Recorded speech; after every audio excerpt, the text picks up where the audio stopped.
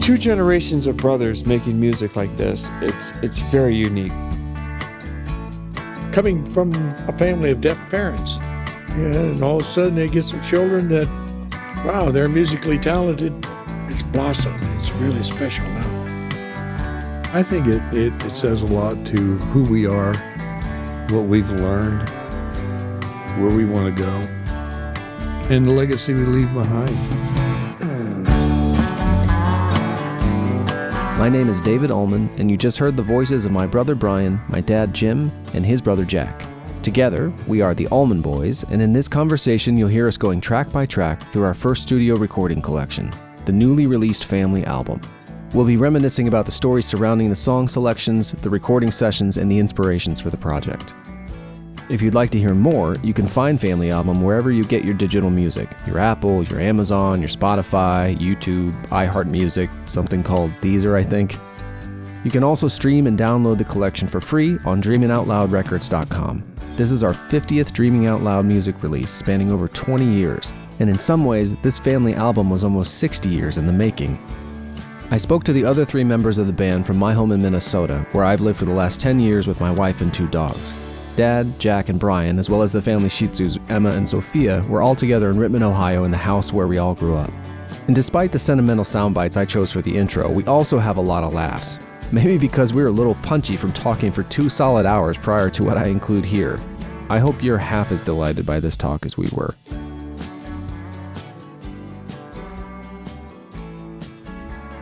What's the connection to It's 5 O'Clock Somewhere? That's such a fun recording. It's a fun Jack song. can say this. Yeah, it's a fun song, but what's really cool about it is giving him a chance to back me up like Jimmy Buffett did.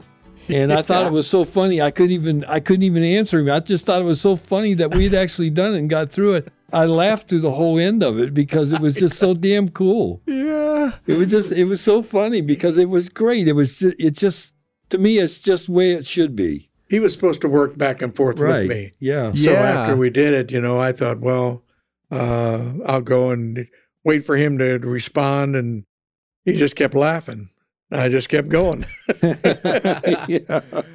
Yeah, because there's a lovely flow to the album as well. The words these songs are kind of paired. Like you got the 2 Mellencamp's, the 2 Alan Jacksons, and then there's some other pairings coming later.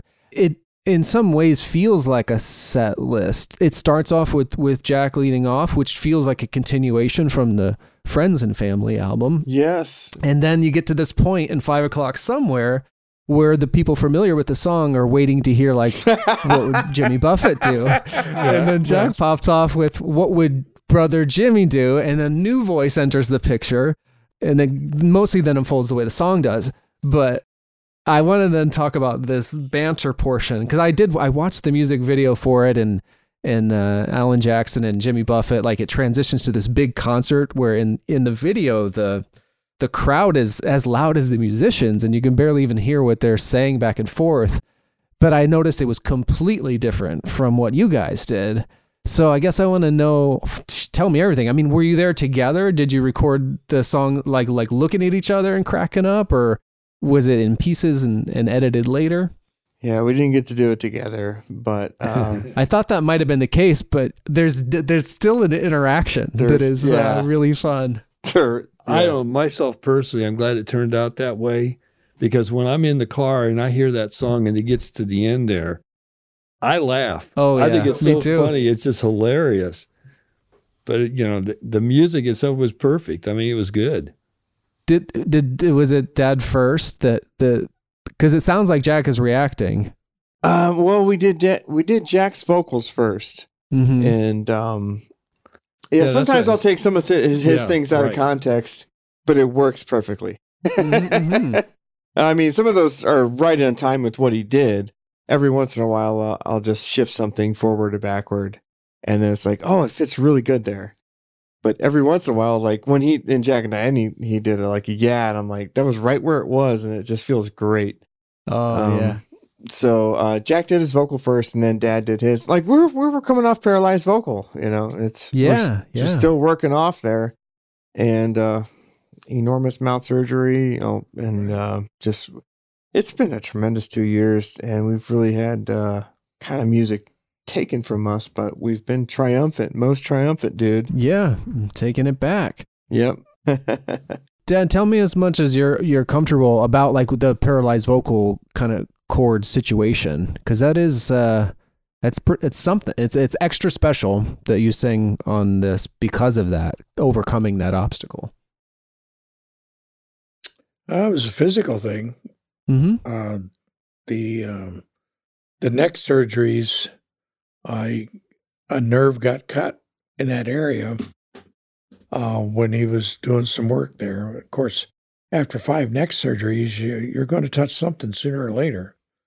In that particular case, the right vocal cord was nicked, the nerves to it, so it was, I could still talk, and it wasn't anything that was going to spread. So you get what you get, and you move on. In this particular case, we had a project we were trying to do, and Brian has some very good skills in fixing things, so he made me sound a lot better. We always said he polishes a turd as good as anybody. So yeah, I mean it was just something you work through, and I don't even think about it now, but I know it's there. After in high school, one of our most favorite things was choir. I was in quartets and barbershop quartets, and really enjoyed doing that. So in being able not to sing the way I would like to, that was disappointing, and it still is. But thanks to Brian, he makes me sound like Frank Sinatra sometimes.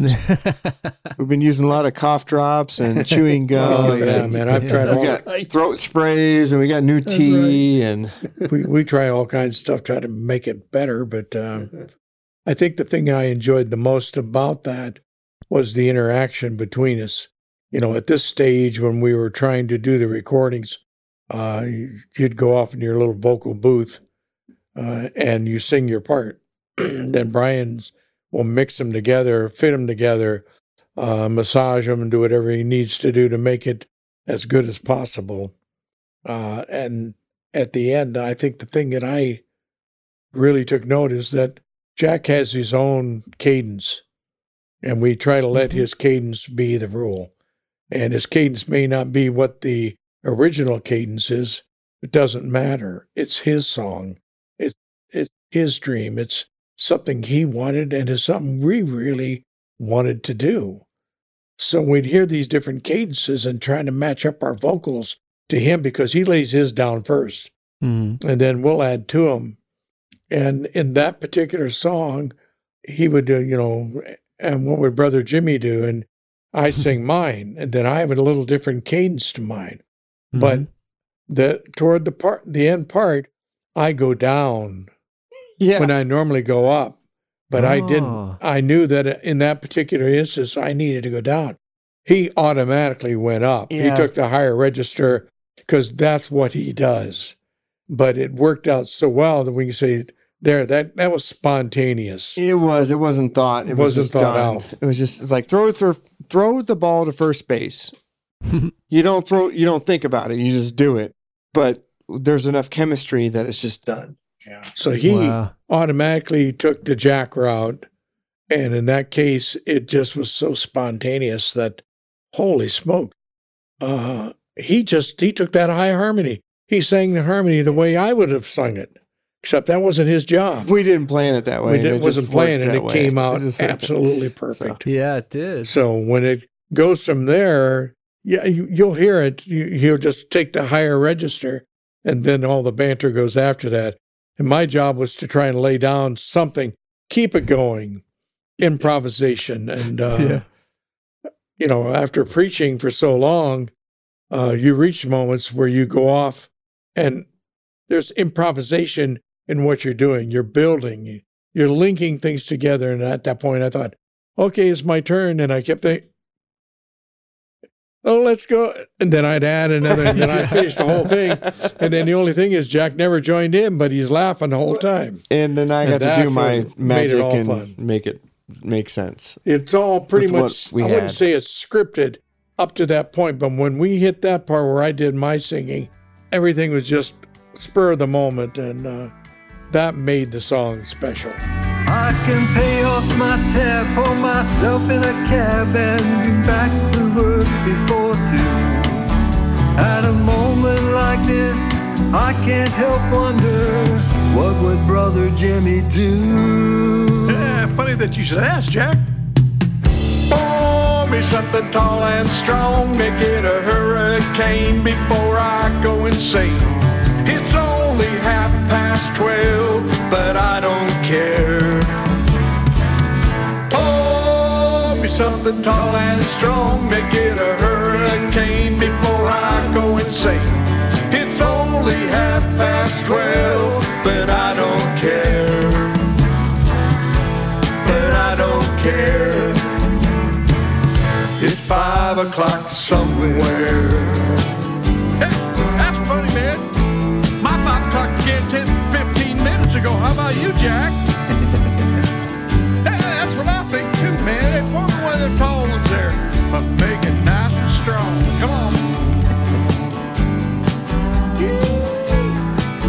Guitar part's great. I love this stuff. Hey, that's what I think, man.